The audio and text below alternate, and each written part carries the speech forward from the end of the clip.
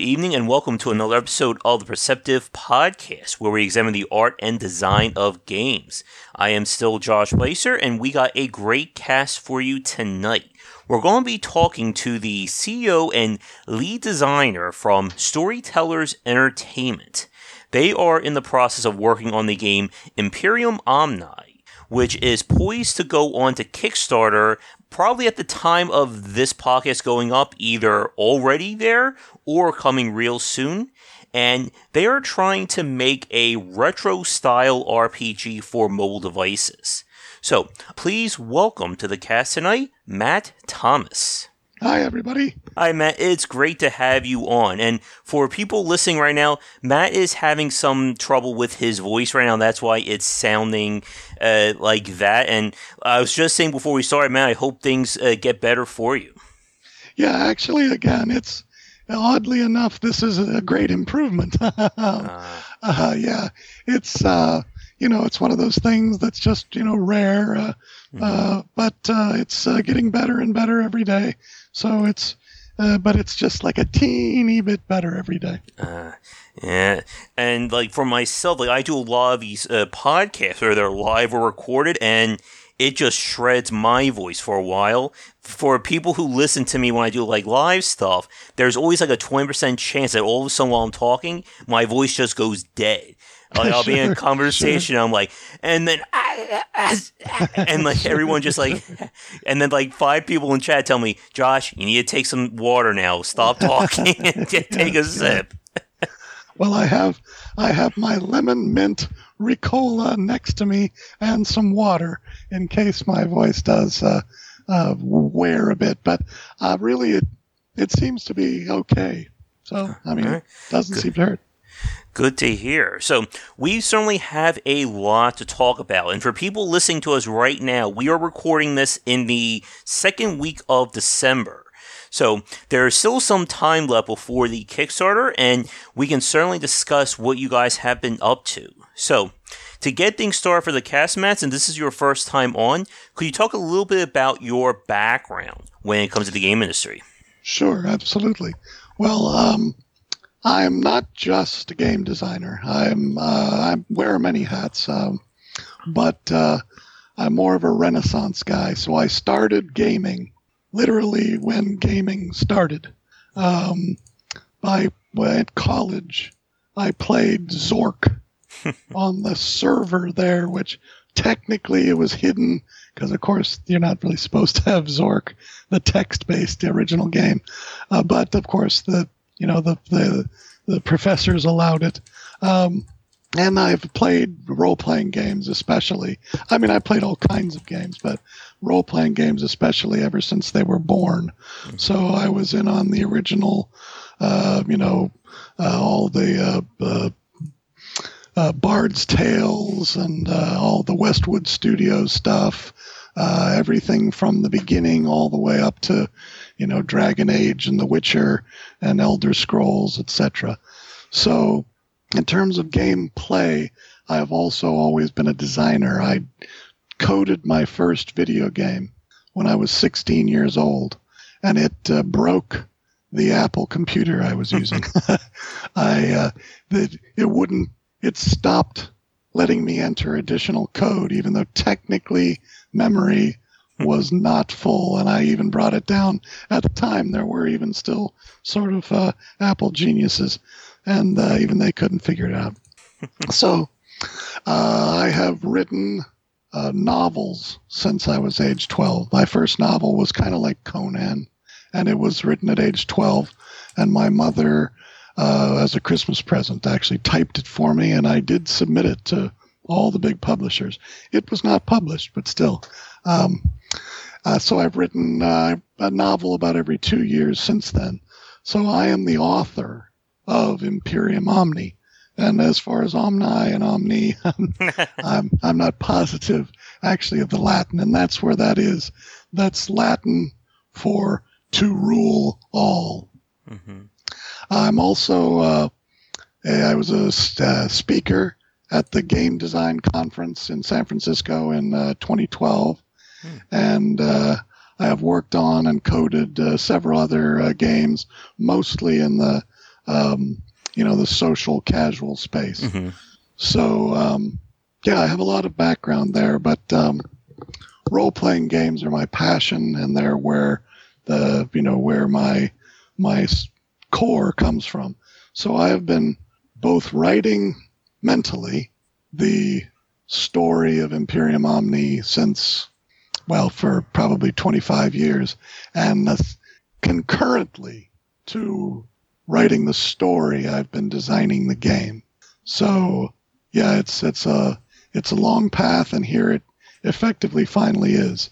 So I published the novel in 2016, and it's available on Amazon now.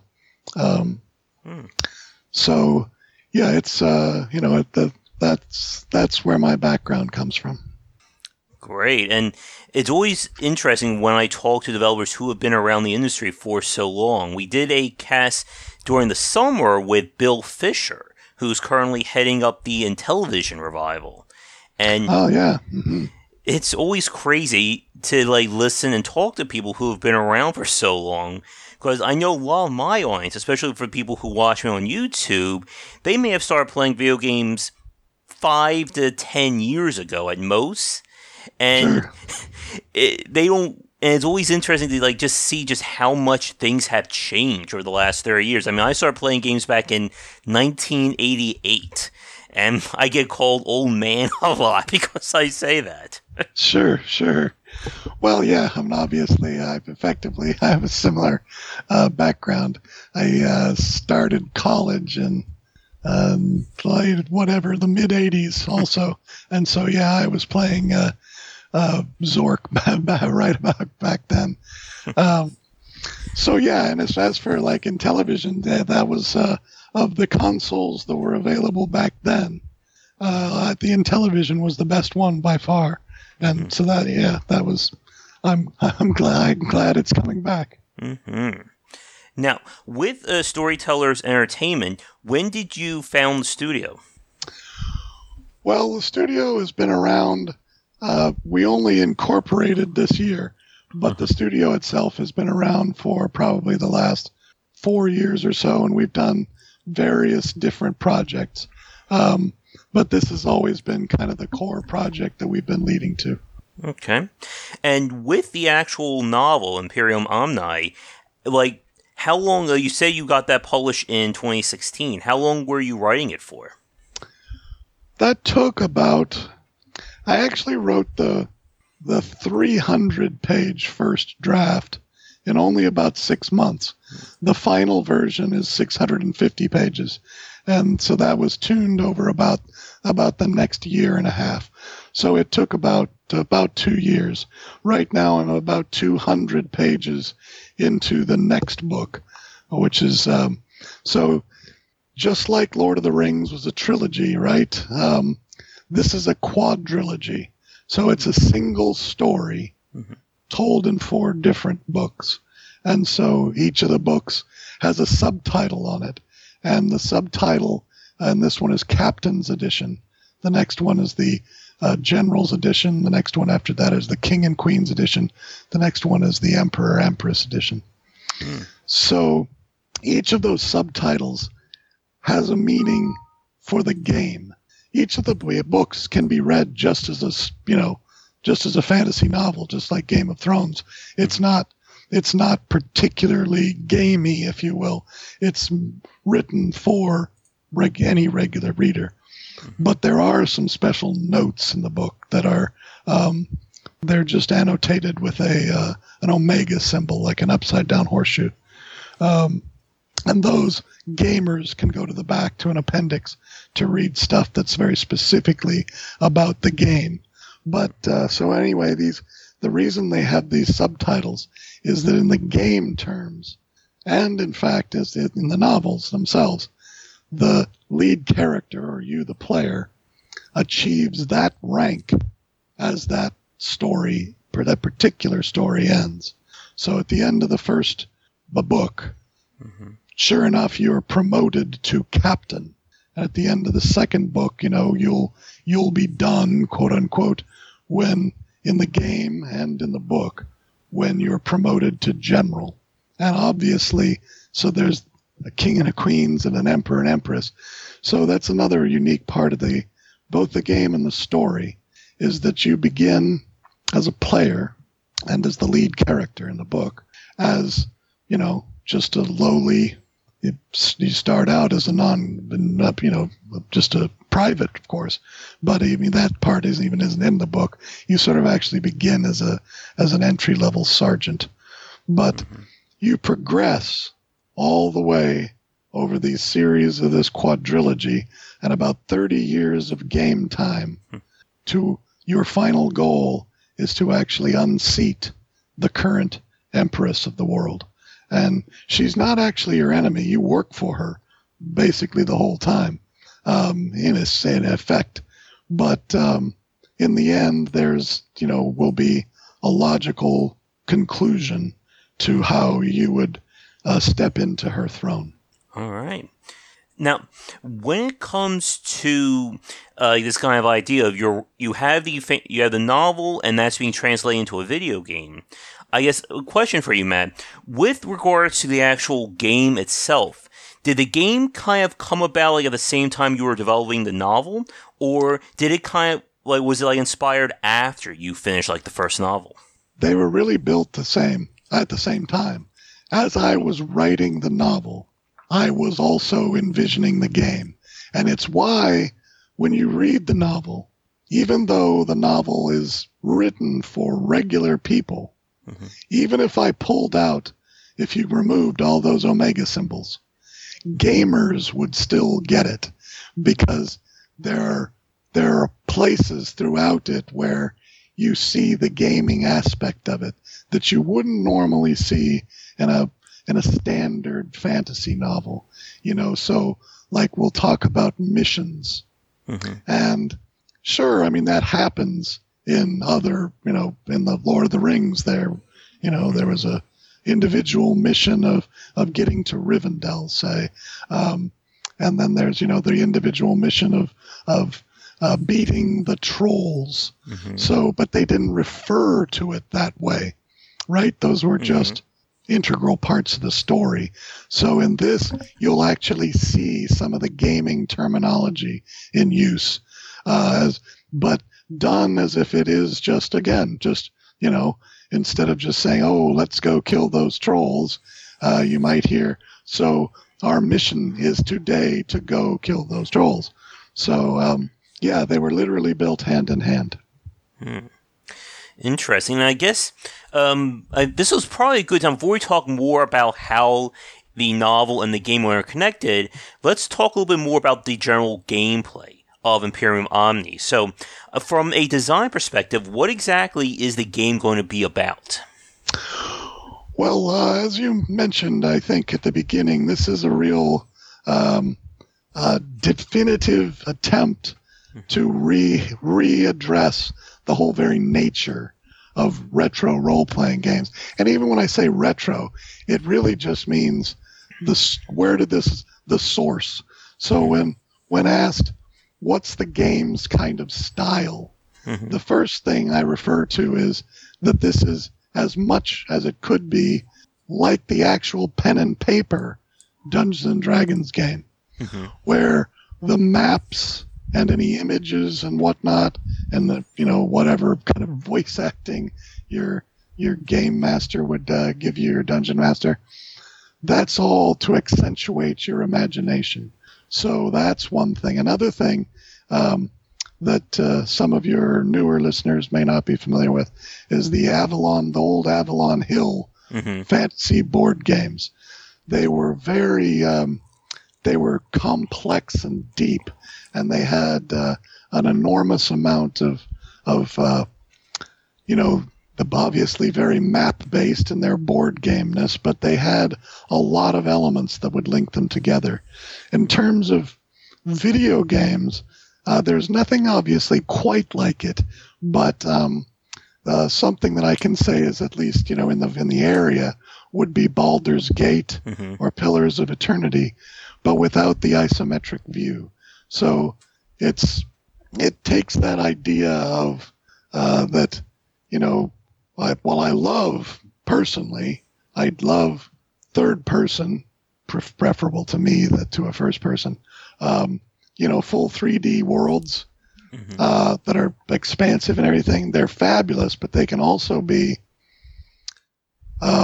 somewhat annoying because they can be so big, and yet there's functionally, other than looking at a lot of the pretty stuff, you're really kind of just wandering around, which, I mean, again, full credit to the artists and the game designers. And as I said, I love to play them. I can't deny that because I do it myself.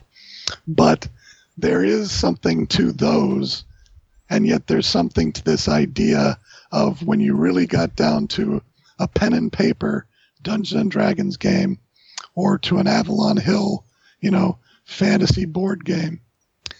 You had a path that it wasn't that you didn't have choices and but you had, there was a scope to what you were doing, and you could get very involved in that scope. And so that's what we're bringing back. We're bringing back the idea that sort of the video game is your dungeon master. The video game lets you play in the old style, but it takes the place of your dungeon master. And the RPG genre, when it comes to the game industry, is definitely one of the more fascinating ones to just watch its growth. I'm sure, as you're aware of, just how much things have really changed over the last 2 decades. You mentioned, of course, the grand open world style, which, of course, fans listening to us, they probably immediately tune to Fallout or the Elder Scrolls franchise, or even something like the recent Witcher 3. And like for myself, and fans know what I'm about to say, those games have just never managed to hook me for the very same reason you just said there, Matt, that there's such a very wide space, but a lot of that doesn't really impact what you're doing. It's just you wandering around, where the interesting stuff is, few and far between. Absolutely. No, it is. It's one of the downsides of that. Yes. I very much understand why they, especially why somebody, and I think it was probably like Ultima, who first kind of said, gosh, if we could just have an open world, people could go wherever they wanted to, and then just, stuff would happen. And so the idea was, well, that would be a little bit more like reality, right? That, you can do anything you want to.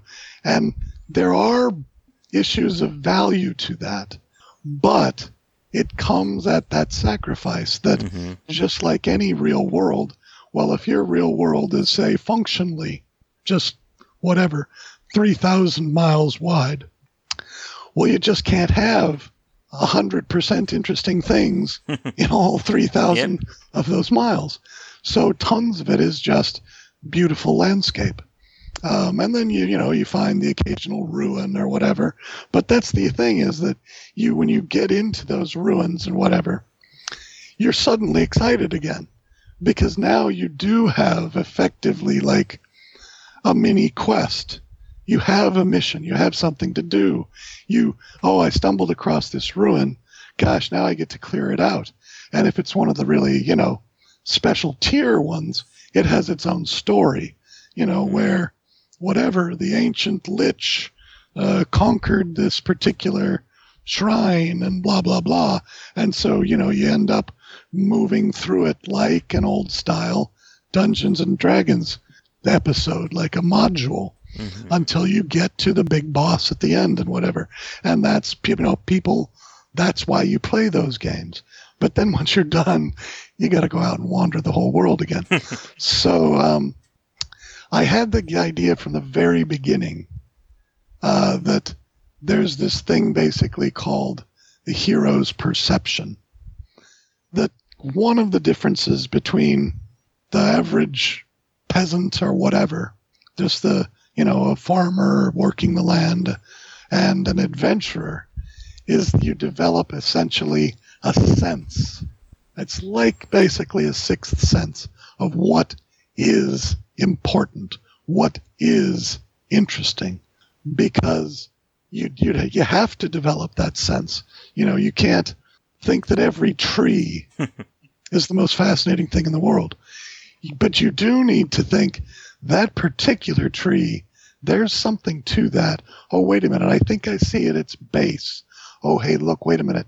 There's an ancient gravestone here. Oh, and when I move the leaves out of the way, I can press this. And the stone lifts up. And now, see, an adventurer has that sense to find that stone, whereas the farmer just would have passed it by, even if they'd noticed it was a gravestone. They just would have. So from the very beginning, I had this idea that you can take that vast empty space and make it interesting, because you effectively tell the player you have an inherent sense of what is and is not interesting and crucial in your gameplay. Interesting. And I gotta ask this of you, Matt. In terms of RPG design, there's of course the other side of the coin when it comes to the JRPG genre. So I gotta know, do you play any JRPGs or have any thoughts on that kind of design? Well, I basically played, almost everything. I've played, I've played like League of Legends. I've played, of course, like I've mentioned, Dragon Age and Witcher and all of that. And the Japanese ones, I like them because they've always had great stories. That's one thing that has been, essentially, Final Fantasy and that sort of thing have had these aspects that are basically, they're more story than, to me, they are, at least in my experience, sort of real classic role playing. And that comes to where, what is the difference between a role playing game and an adventure game? And do you remember King's Quest? Yes. Okay. So King's Quest is an adventure game. Now, you can call it a role-playing game because you do select a single character, and the character sort of improves and go as they go on. But more or less, it's an adventure game. And what an adventure game is it's a pretty direct, interactive novel, which I do also love. Because again, that's who I am, really, right? Novelist who wants interaction. But a role-playing game, you can genuinely feel like you can take the place of the character, where in game terms, you can physically improve the character, of course, but you're also customizing it. And by customizing it, you're customizing you. Yep. So that, to me, is the big difference between them, that there's this aspect of this customization where you become much more personalized into the character. Yep, and I think that's a really good point there. And for myself, I've always had this very on off again kind of approach when it comes to RPGs. I grew up playing the JRPG side, Final Fantasy, Dragon Warrior, etc., etc. Then I kind of dabbled in the CRPG side. This was mid to late 90s. That's when I got into Fallout, Baldur's Gate, and the like. And then I kind of went back to JRPG design. And as you said, it really does feel like two sides of the same coin there. Because a lot of the JRPGs, you're playing as a character, you're playing as somebody else, essentially. It's never supposed to be you. You are Cloud from Final Fantasy, or even Geralt. You're playing as this character. Sure.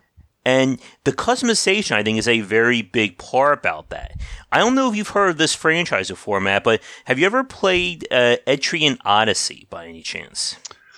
No, I have actually heard of that, but no, I haven't played it.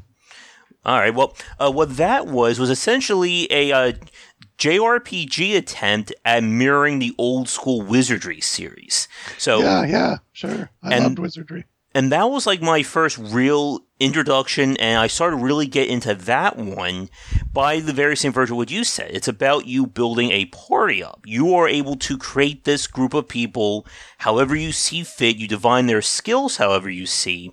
And then it's just a matter of, did my plan work? Can this group of 4 or 5 people clear the dungeon? And it's very story light, but it's more mechanically deep. And I think to me, that's where I see like a lot of the old school pen and paper, but I'm sure you can correct me if I'm wrong, that it's about you building this party up, and while the story is there is a dungeon, there is a bad guy. Again, it's more about the intimacy between the player and the in-game character. I would say that you're absolutely correct. And that's where Imperium Omni looks to become different. Mm-hmm. It looks to become the thing that we've basically just described kind of doesn't exist. Mm-hmm. So, as you said, I loved Wizardry, but you were very correct. It was about the statistics. Mm-hmm. It was very much about, oh gosh, when I use this tool, this sword, it gives me this, but if I use it in combination with this, it does this. And much less relevant was, why you were going to, do whatever it was you were going to do. So there was the value of that, but the fact that the story wasn't as deep as the JRPG stories, that to me was always a problem, because again, I'm a storyteller. That's my inherent nature, is I tell stories. What I have always wanted is to combine those two things, where you have the customization, where you have the ability to be statistically oriented, but that the story itself is so critical that that's why you're doing it. You're actually doing it because you want to participate at a deeper and deeper level in the story. So in Imperium Omni, the characters in the book are not, they aren't going to be you when you're the player. You'll effectively play a new version or a different version of the lead in the book. But so the story from the lead in the book is that a hero and a heroine, Shadow, who's a half-elf, and Farah, who's a full elf, they meet when they're comparatively young in their careers, but they encounter a group that is, they're even still not that old, but they're almost more infamous than they are famous. They're almost anti-heroes, and it's a group called the Changers. The reason they got that title is because wherever they went and whatever they did, effectively they would chaotically alter the storyline. They would chaotically alter the landscape of the world even. Mm-hmm. So this particular group did something so chaotic just a few years before the book starts that they basically had to disband, because half the world wanted to kill them and half the world wanted to praise them as heroes. And what they had done was, through a very unpredictable and hilarious set of circumstances that someday I'll probably write as its own prequel, they effectively gave the world was under assault by a force that seemed utterly foreign. And it was nearly unstoppable, this force, and it was a being named Ronos. But the being had made one thing clear, that what he wanted was his amulet back. He had lost it right when he had appeared right in the world. And so, that's, that's a fairly common RPG trope, if you will. But what's different is the Changers got the amulet and they gave it back to the guy. Now, so you can understand how they're not considered heroes in large parts of the world because they did something that seems to be the opposite of the classic, fantasy character. The fantasy character is supposed to, throw the ring into Mount Doom. That's what's supposed to happen. And if they're the corrupted person, they keep it and then they become Sauron or whatever. Or the sword of Shannara, you're supposed to retrieve it, you're supposed to use it. But so these characters, they give it back. But what's amazing is it causes the war to end. And it causes that being to retreat to his quiet corner of the world. And he's been silent ever since then. So that's why they're regarded both as the greatest of heroes, because they ended the worst war the world had ever seen. But they did it through what can be described, charitably as, something verging on absolute treason. So you start the book with these characters that you meet this a couple of members of this infamous group, and effectively you decide to join them because you begin to understand their nature. And that's why the story is compelling, that the part that you keep customizing your character is because you feel a part, not just then of the group, of this group of changers. You feel like just as they did once in the past, that you too could be part of that impact, where even if it may be unpredictable, that you create the results that you want in the story and for the world. And it's definitely very interesting as you describe that, Matt, regarding trying to have that sense of place or that sense of story with the old school CRPG design. And for people listening to us right now, to clarify Imperium Omni's the general gameplay, I'm assuming that this is going to be turn-based, again, keeping with the retro style of CRPG design? There are parts of it that are. There are large parts of it that are turn-based. And that's because it's a very much, again, like thinking of playing pen and paper Dungeons & Dragons or CRPG early ones, like Wizardry, etc. It's very map-based. So you'll be, when you scroll your cursor around, you're scrolling it around a map, and when you click on a particular place, it'll zoom and show you kind of a big thumbnail of what that is and give you some information about it. And then if you travel to it, that'll bring you up then into a different map of the actual place itself. However, because it's all being done in Unreal 4, you will actually have traditional 3D interactions as well. So you'll be able to step into the pure combat situations actually are handled in just like you're in The Witcher 3, just like you're in Dragon Age or Elder Scrolls. So you actually step into a fully 3D environment that's real time. When I say real time, it's really it's more like that same cross between that you get in both Witcher and Dragon Age, where you can actually pause and issue orders and then resume. So, but you can also just play, you can go ahead and just play live 3D. So yeah, that's how it will be a crossbreed of those two. Essentially, depending on the situation, you will be. That's kind of like if you think back to actually, if you play D&D, you have all the planning, and then you're walking down the corridor and blah blah blah.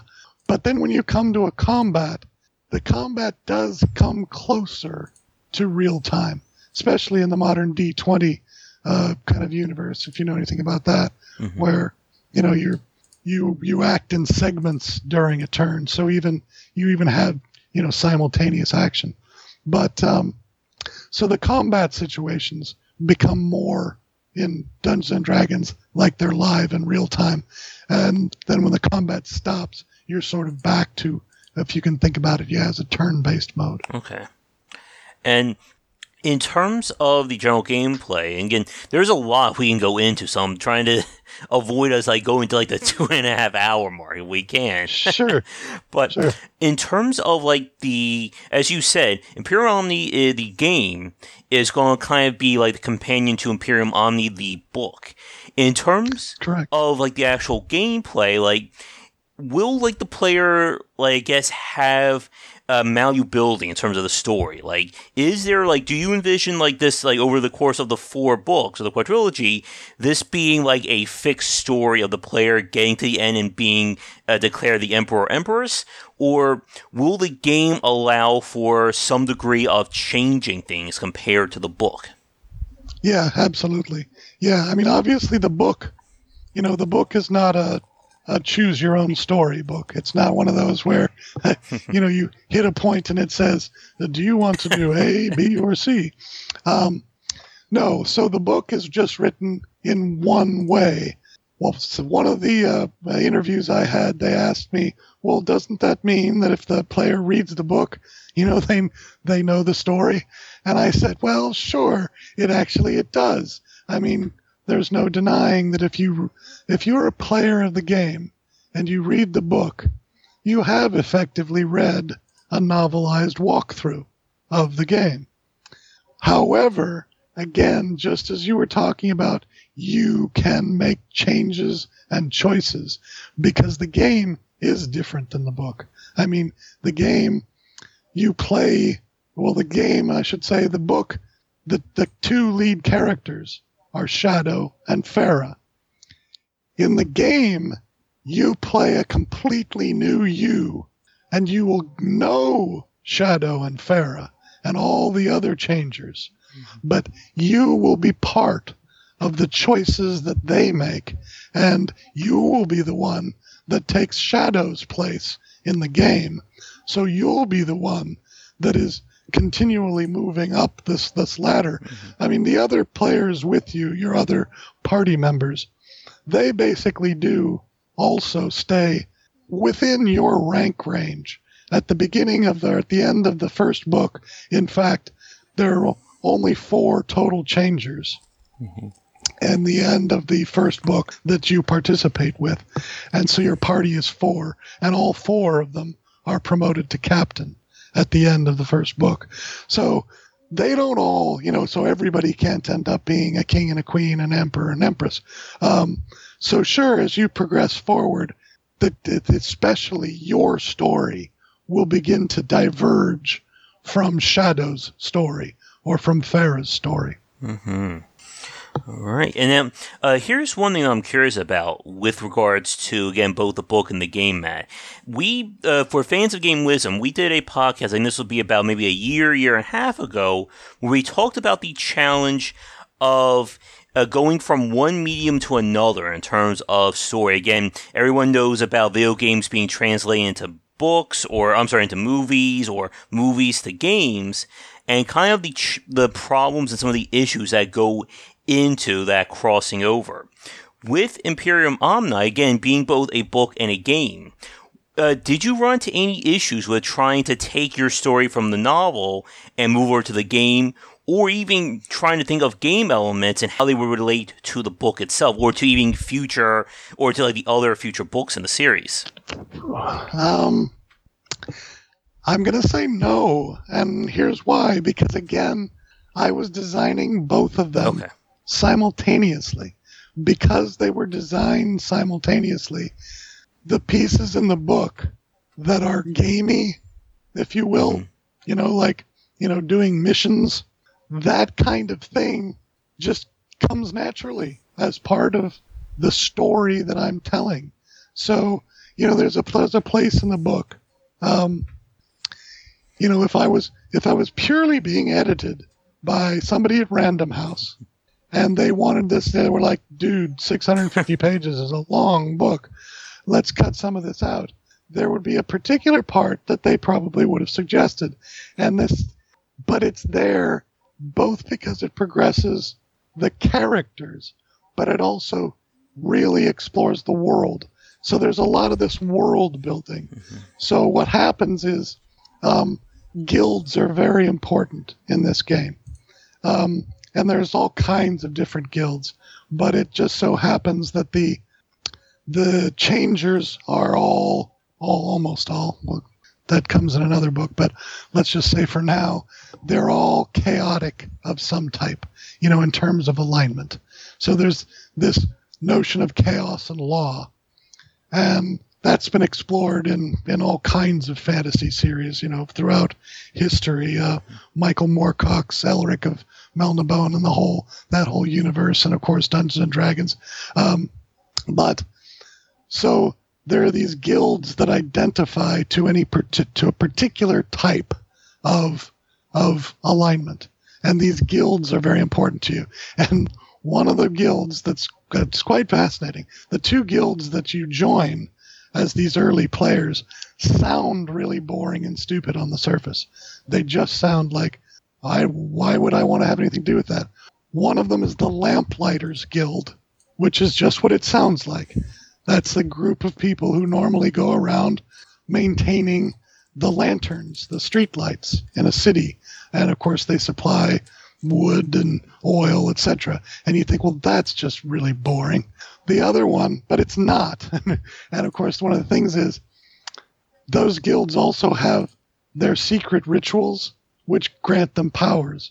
So like when you join the Lamplighters Guild, you end up being able to do some pretty amazing, eventually incredibly potent pyrokinesis.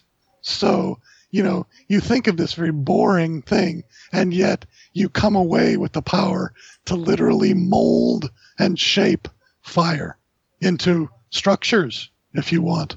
You can do art with it. The other guild, though, that's really boring is called the International Guild of Bureaucrats, the IGB. Sounds like the most boring thing on the planet, sort of. But you can start to think, well, yeah, but what do bureaucrats do? They do get involved in a lot of intrigue. And of course, they're kind of the base from which spies emerge. So espionage, etc.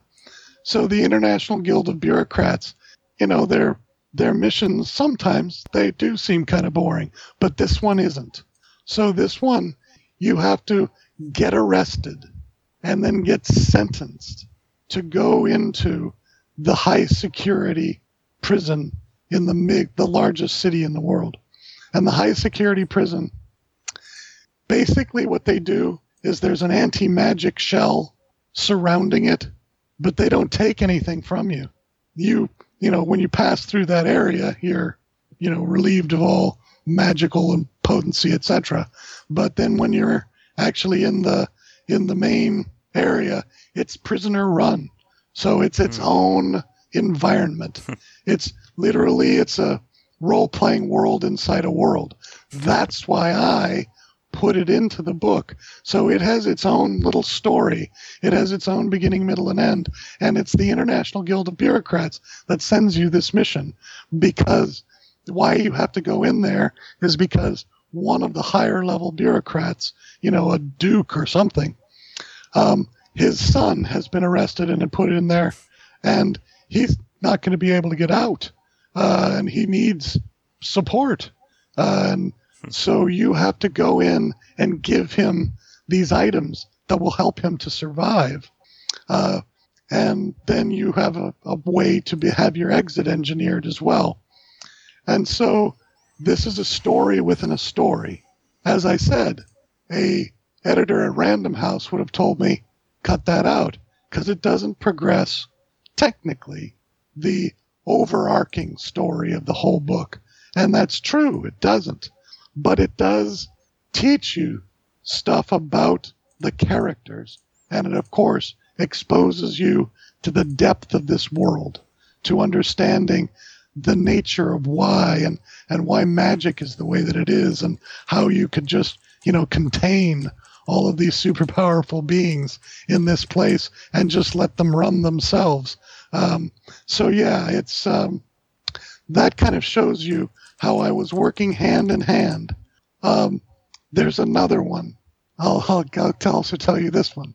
So one of the most unique things about the gameplay, and it is discussed in the book as well, but it's not called a gameplay element in the book, but it's that you can play concurrent classes.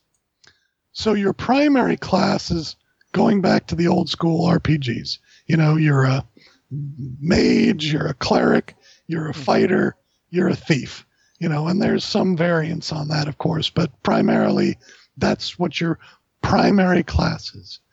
You can join any number of concurrent classes.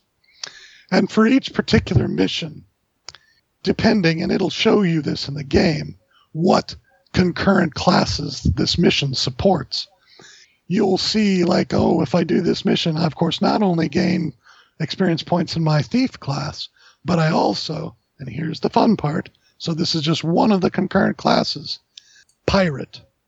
Okay? So you can be a mage pirate, you can be a cleric pirate, etc. So, and where that comes in is that's this whole part of the book that the characters are indeed going across a fairly large space of water. And they're doing this as part of the story, as part of the overarching story. However, on that, they get forcibly enrolled into the pirate concurrent class. They get attacked by pirates on the sea. They get their boat taken over, and then they get brought to this secret cove called Dead Man's Cove. And in Dead Man's Cove, theoretically, everybody on the ship is meant to have died. They will just, everybody will just be told, well, that ship was lost at sea. It never arrived to port. So sorry. However, you're not dead. You are in a pirate cove where they train you to become a merchant marine / pirate / that's slipping my mind now what they use. Privateer. What they used to call, a licensed pirate was called a privateer. So there were plenty of actual pirates that we even know of historically who were basically, they were pirates, but a particular government paid them. Therefore, they weren't pirates. They were privateers. So yeah, you become a privateer. And you're there anyway. You have to learn the skills that they're teaching you. So they teach you seamanship, and they teach you, foil sword fighting. And you're a mage, and you've got this foil, and you're fighting a guy, and you're like, wow, this is cool. So so that I tell that whole story of how they're captured, how they go to Dead Man's Cove, how they figure out how to escape Dead Man's Cove, but nonetheless, how now that they are pirates, they continue, and they get on the way back, they get tons of experience points in their concurrent pirate class because they find a ship that's going with some other trade galleons, and they become employed as shipboard privateers, and so they're earning, and they fight pirates. So during that whole bit, you're in what was the Black Flag, right? That was the Assassin's Creed where you became a pirate, right? So during this whole segment of the game, there you are. You can be a pirate, and so you got to pick these concurrent classes also. And like ones like that, if you just get shoved into it, you don't have to keep it. You can, but you'll always have it. So if you end up being, a quartermaster pirate, you'll be a quartermaster pirate forever. So you'll end up being whatever, level 99, and you still say, well, I still board a ship anytime I want, and I'm still a quartermaster pirate. Mm-hmm. And as you said, Matt, that the concurrent classes are separate from kind of like your main class, right? Like mage, warrior, that kind of thing. Okay. That's correct. So yeah, you get to explore all kinds of fun things. You can become like a samurai warrior. You can join. It's effectively it's the Knights of the Round Table, but it's actually the, I think it's like the Knights of the White Table. And so yeah, you can be a mage who happens to be a Knight of the White Table. All right. Now, one thing that we didn't. I don't think we touched on yet, but I do want to clarify for people listening, is that Imperium Omni is aimed, right now, is it aimed exclusively for mobile, or will you be bringing it to other platforms? No, actually, that's one of the things when you gave it the title, I didn't interrupt you because it's true. It's absolutely built for mobile, but the first platform will be introduced on is the PC. Okay. So it's PC first, but then what we're doing is we're taking Google Flutter, and Google Flutter allows simultaneous development for iOS and Android. All right. All right, so that is good here. That actually takes me to another question for you. With Imperium Omni and kind of translating it or developing at the same time for PC and mobile, whenever we talk about games that go over this cross-platform development, usually there are some specific considerations or challenges that have to be made just due to the scope of the platforms. Are there any aspects to Imperium Omni that would be different for a mobile player versus a PC or vice versa? Well, I'm going to say I'm sure there will be some, but that's also one of the powers, firstly, of using the Unreal Engine, but secondly, of you as the base, but secondly, of using the nature of the retro PC, the retro game. Mm-hmm. Because it's retro, it really, I've played several, full 3D games on Android. I'm an Android guy, but, and they're amazing on my phone. I'm like, wow, that's a smaller screen. That's pretty much as nice as it would be on my PC. So that's there, but definitely that whole map-based interface, and that a lot of it is turn-based and that type of strategy really lends itself to the phone. Mm-hmm. So we'll be able to do, I really think we'll be able to do basically everything we're doing in one in the other. Good. Now, with that said, as a quick time check, we are approaching an hour into our chat. So I figure let's move on in a few minutes. We'll talk a little bit more about the Kickstarter plans, and then we'll begin to wrap things up. So, with that said, again, for people listening to us, we're recording this again in December with the plans for the Kickstarter in mid-January. So, there's still a lot to talk about in terms of the gameplay, and we can certainly, if you're free, Matt, we can certainly have you back on for either another recording or a live cast in the coming months. Sure, I'd be happy to.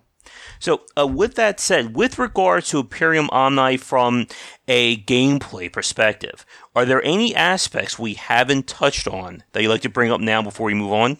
Well, let's see. One of the keys, so the main elements, of course, that I've discussed are that it's got these concurrent classes and whatnot, but I haven't gone deeply into the serialized nature of it.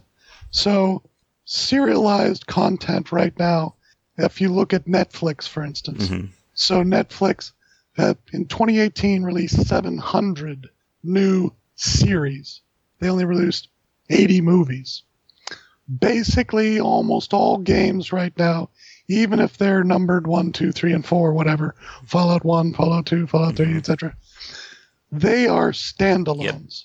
Yep. They don't actually, they share a world, and they certainly have a commonality. And sometimes, of course, you'll even get some characters, potentially, from one that aren't really imported, but that kind of come into another.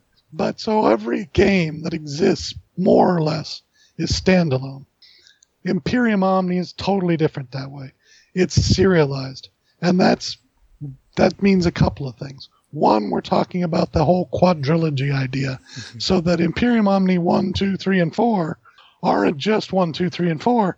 You maintain the same characters, the same story. Everything is the same. You're going back to it. Just like Friends season 2, when you came back to Friends season 3, there was still, Rachel and Phoebe and everybody. So, and more so again, since this is a dramatic telling, there is this overarching story, and it's all still the same. Mm-hmm. So that's one real main aspect. And that furthermore, each of these books is released in pieces. So each of them is released as a serial. So, for instance, the part that we're doing the Kickstarter campaign is just the prelude of the book. Mm-hmm. So the prelude is about 110 pages of that 600-page book. Mm-hmm. So it'll actually be released in 6 sections. Okay. Now, each section has multiple chapters, and those aren't released as separate things, but each of the sections are. So I figure that there'll be between 24 and 36 separate episodic releases that continue to move the game forward. So that's very unique. Okay.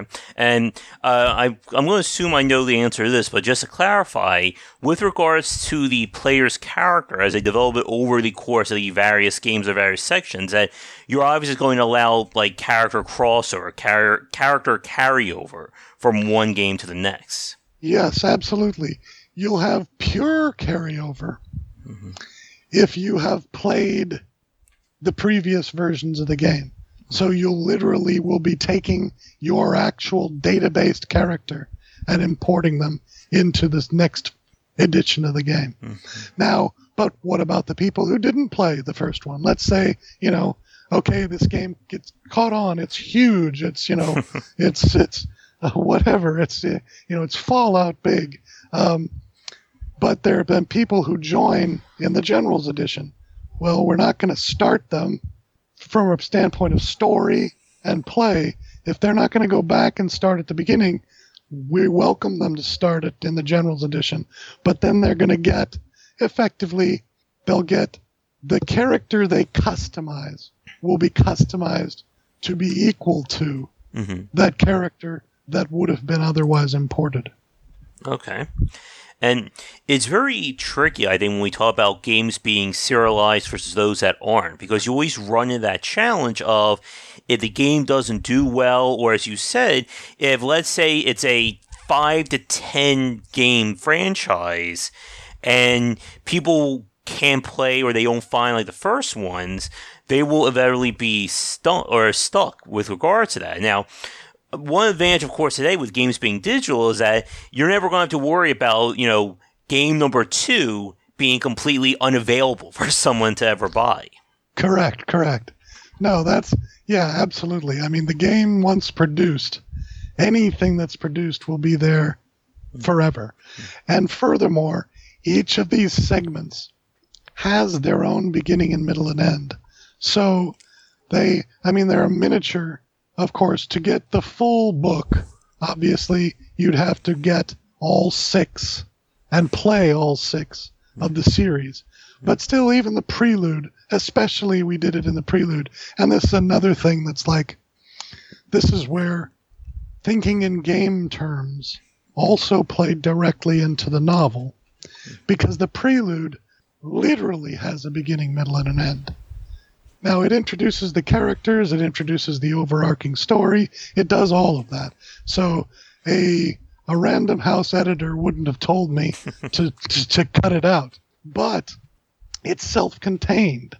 So, like, if you go back to, and this happens in a lot of, especially MMORPGs, where you start out in an area that is very specifically cordoned off, if you will, from the greater universe, so that you can play in a kind of a controlled space.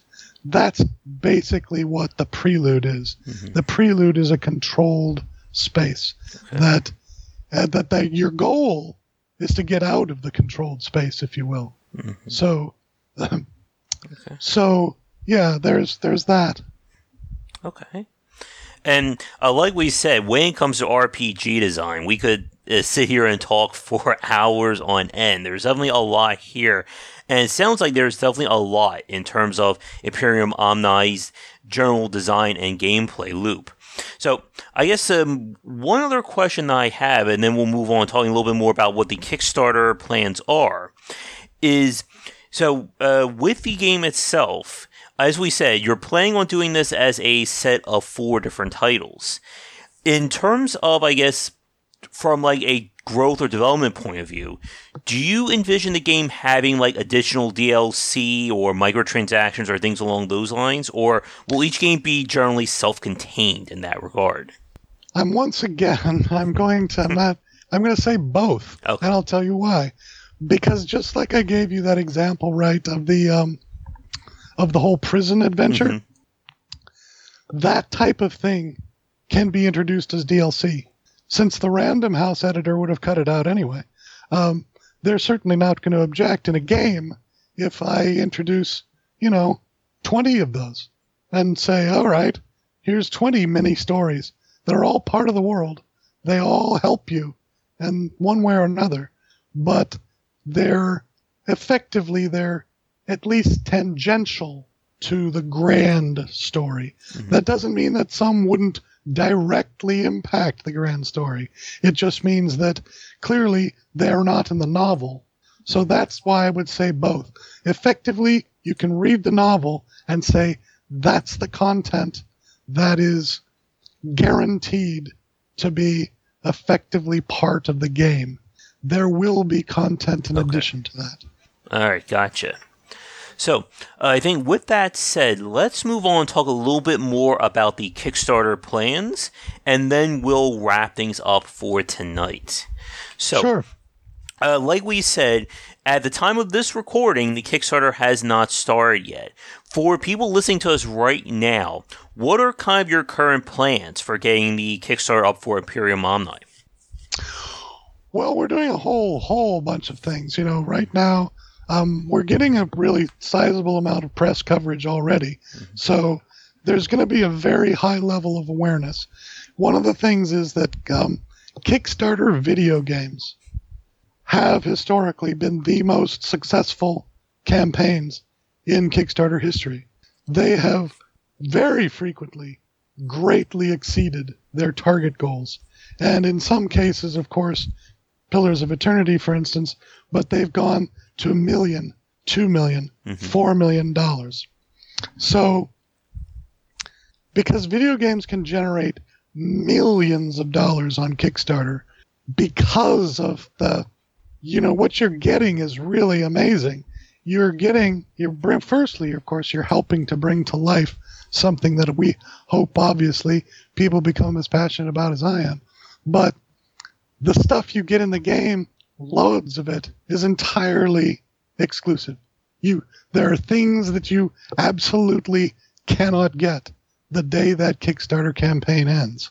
Now, it's not going to mean that the people who participated in the Kickstarter campaign would be, totally out of here. You don't get,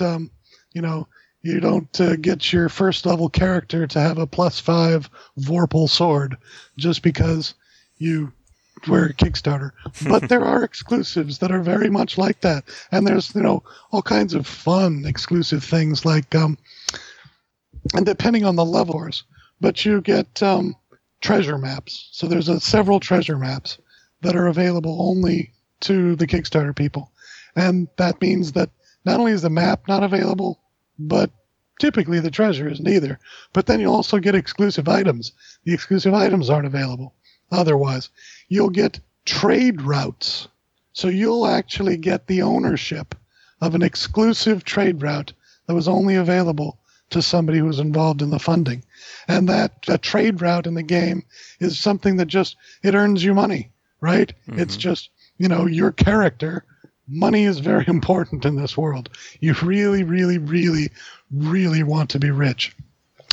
And in a lot of games, you hit a point where gold becomes meaningless because you've got so much of it. It's physically impossible to do that in this game. There's never, ever a point where you'd have too much because there's always something more.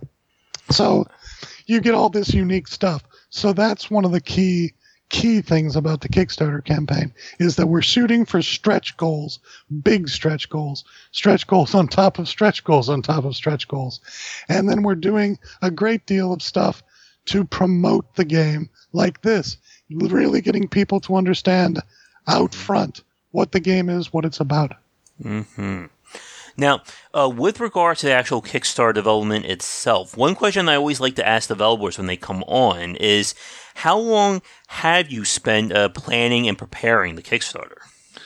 Well, that's quite a long time, technically, because it was planned, just as the idea, it was planned when I began writing the novel. Okay. So that's, 3 odd years ago.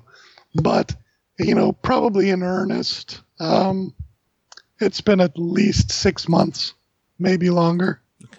And then, of course, as we're getting closer and closer to the actual launch date, now we're starting to go out and get press, etc. So. Oh. All right. Now, with regards to the Kickstarter, in terms of what is your funding? I think you may have mentioned this earlier, but for people listening to us now, if you could clarify, the funding for the Kickstarter, is this going to be for like the first game? Is it going to be for like 2 or 3 games? Like, what are you aiming for? It's just the prelude. Okay. Because we're only asking, so this is why the goal is set so comparatively low, and why this retro style of map-based gaming plays into it. It's just $25,000. So, the actual coding, obviously, is not that tremendously complex. Conveniently, I am also a coder, amongst the many other things that I am. My whole background, has been in IT. So, like I said, I programmed my first game myself when I was 16. So, I'm going to be doing a fair amount of the work myself, but we'll definitely need other people. But that's why when we keep the interface the way that we have it, to go back to this whole retro style, that's why we can keep the cost down. But that's also why we're shooting for quintuple or dectuple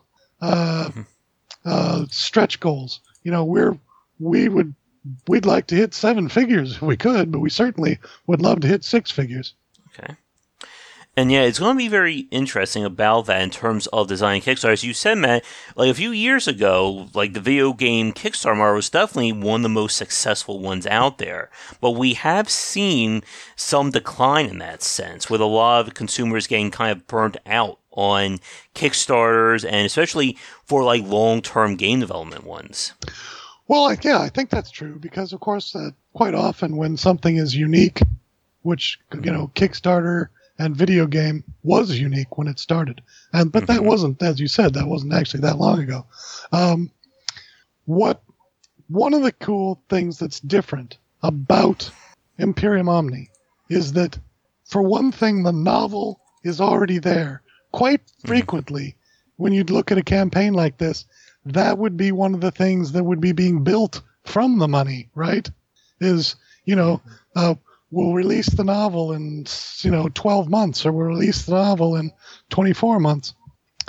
The novel's already there. Not only that, for any pledge whatsoever, even $1, we're going to give people, and this is completely unique, right away, not when the campaign is finished, right away we'll give people access to download the digital ebook right away. So even for just $1, you get a 650-page ebook version of the novel, just right there. So that is also unique. That's something that you can take away from a Kickstarter campaign. You don't have to wait 1.5 years to 2 years to get anything from it. This one, you're going to actually get something immediately. Interesting. And in terms of, I guess, the scope or development, if the Kickstarter does succeed, what kind of timetable, or is there any like tentative timetable for when the prequel will be available? Yes, that's going to be 18 to 24 months. So it's basically going to be, since it's going to go off in January, the release date that we're going to post on Kickstarter is the end of 2020. Okay. And correct me if I'm wrong. So if the Kickstarter succeeds, you have the prequel that's developed, and then from the prequel, do you go straight into developing game number 1 and then game number 2, or are things kind of being developed, as you said, like roughly around like the same time of each other? Well, the first part of the stretch goals are going to actually be to enhance the prelude itself. Okay. So the next part of the stretch goals is to get you to go from the valley, which is where you are. So the prelude all takes place in a place called Pendelhaven Valley, and that's effectively the title of the prelude, is Pendelhaven Valley. So the prelude is in Pendelhaven Valley. So your next stretch goal is to move you out of Pendelhaven Valley and back to the first main city that you were, that's where your character, you went to the Hawksmoor Academy of Exploring. Mm-hmm. So you actually went to an Explorer's Academy to basically learn how to be an explorer. And you'll go to Marchland Fields, and that's in the county district or region, if you will, of Marchland. And so that will expand the game so that you now have Marchland, which is the next section of the book. Then the next section is a much bigger one because you move east into the biggest city in the entire world. And it's got tons of unique features, and that's where that whole prison story takes place as well. And that's called Sashire. That's also where the Empress lives, and she's Empress of the Sashire Empire. Okay. Now, here's one thing I'm kind of curious about, and this kind of goes back to talking about the gameplay from the last section. With the plans of developing this as a quadrilogy, do you envision, the gameplay kind of changing from game 1 to game 4, or in terms of the core gameplay loop, will it remain consistent across the various games? Every one of the So let me once again, I'm answering many questions by saying both. So every edition adds to the previous edition. Okay. Basically, we don't subtract anything. But for instance, this is my best example. In the General's edition of both the book and the game, for that matter, but certainly in the game, there's a whole new thing added about mass army attack, right? You're going to be a general. At some point, you're going to be moving large amounts of troops around. You're going to be actually implementing wartime military strategy. So there are whole parts of the game that get added to support that when you get the General's Edition. They're totally unnecessary in the Captain's Edition, so of course it's never used a reference. But in that same way, of course, you can imagine when you become king, there are some things that you can do that you couldn't even do as a general. And then when you become an emperor, well, there's things that you could do that you couldn't even do as a king. So, that's really what it is. Because, for instance, in the King's Edition, again, that's the title you get of your rank when you end the book. You will have been crowned king or queen of a particular kingdom. During the book, you actually get promoted to royalty. So at the very beginning of the book, you basically start the next edition at the rank you were at the end of the previous one, right? Mm-hmm. So at the beginning of the King's Edition book and game, you start as a general, but then you're promoted to royalty. So you'll become an earl, and then you'll become a count, and then you'll become a duke, and then you'll become an archduke. So each of these things has different elements that do add to the game, but nothing is subtracted. Okay. And now, here is a question that I'm sure some people are probably thinking about right now. In terms of the grand scope for Imperium Omni, do you even have an idea of how long it will take you to finish all 4 games at this point? Sure. Well, we have the idea. Because we're using this retro approach, and we're using an already very progressive and successful engine, Unreal 4, we'll be able to use the structure for all of the games. So that means we'll have less development time. We're not going to throw out the baby with the bathwater, for each game where we go, okay, now we're just starting over and it's all, got to redevelop from the ground up. No, so we get to keep adding and adding. So as an additive process, that's what gives us a shorter cycle. So we're saying roughly 18 months between editions, and that puts the release of the last edition out at around 4.5, 5 years of the fourth edition. So you have 2 years for the first, and then calendar year, basically 1.5 calendar years or less on each of the successive books. So in theory, all 5 could come out within 5 years. Okay, great. I think we'll begin to wrap things up. And I guess a few final questions for you regarding the Kickstarter and just the game in general. I guess the first one is, as you said, you have a timetable set for Imperium Omni if the Kickstarter succeeds. In terms of the platforms, I'm assuming we're going to see like the general run, Steam, GOG, mobile, stuff like that? Yes, absolutely. Okay. Now, I guess with regards to developing the franchise, as you said, you released the first book, I think you said about 2 years ago, and you're currently working on book number 2. I'm assuming, will there be a rewards related to people getting copies of the book as they're finished? Yes, yeah, absolutely. That'll be one of the things that basically we include is that, you get, some further edge. But what we do is so you'll get like a pre-release copy, that sort of thing. But of course, the campaigns will keep going on. We'll be doing a Imperium Omni Generals Edition campaign, I'm sure. So that'll have a similar flow to it. That, the book will already be available. It'll already be finished. It'll already be on Amazon. People will already be buying it. And then you as a participant will get it yourself free. All right.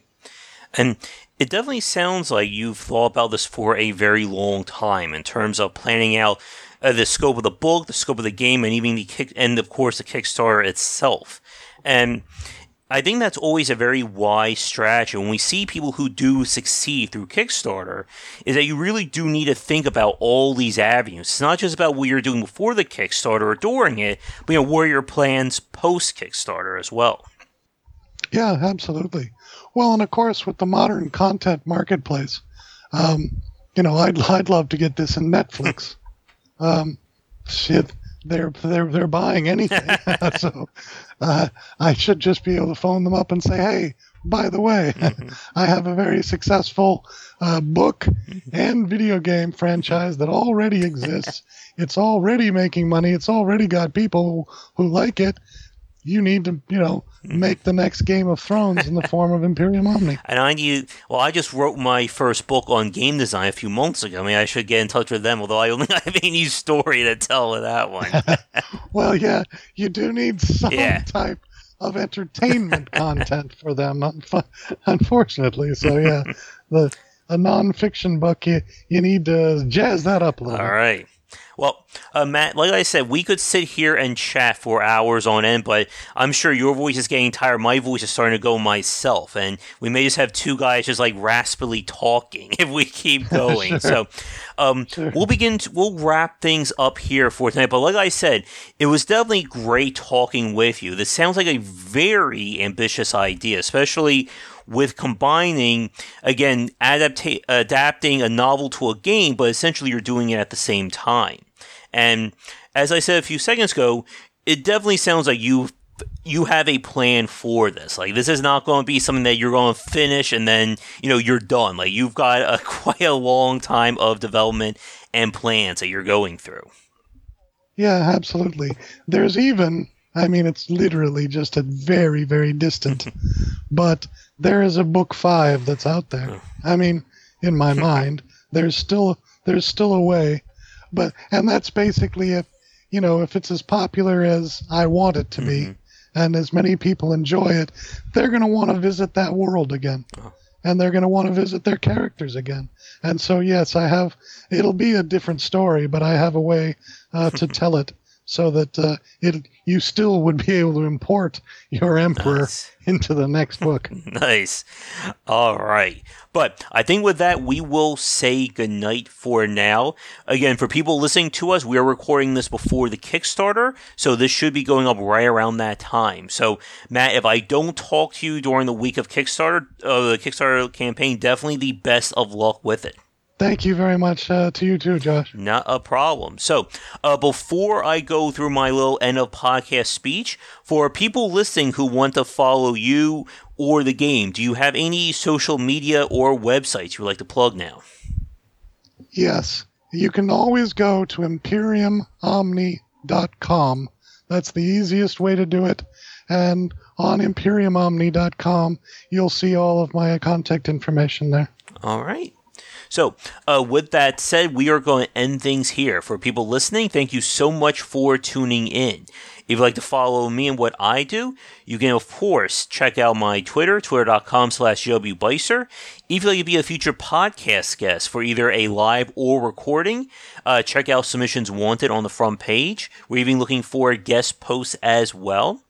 And be sure to check out our Discord channel where we discuss or we just chat about game design.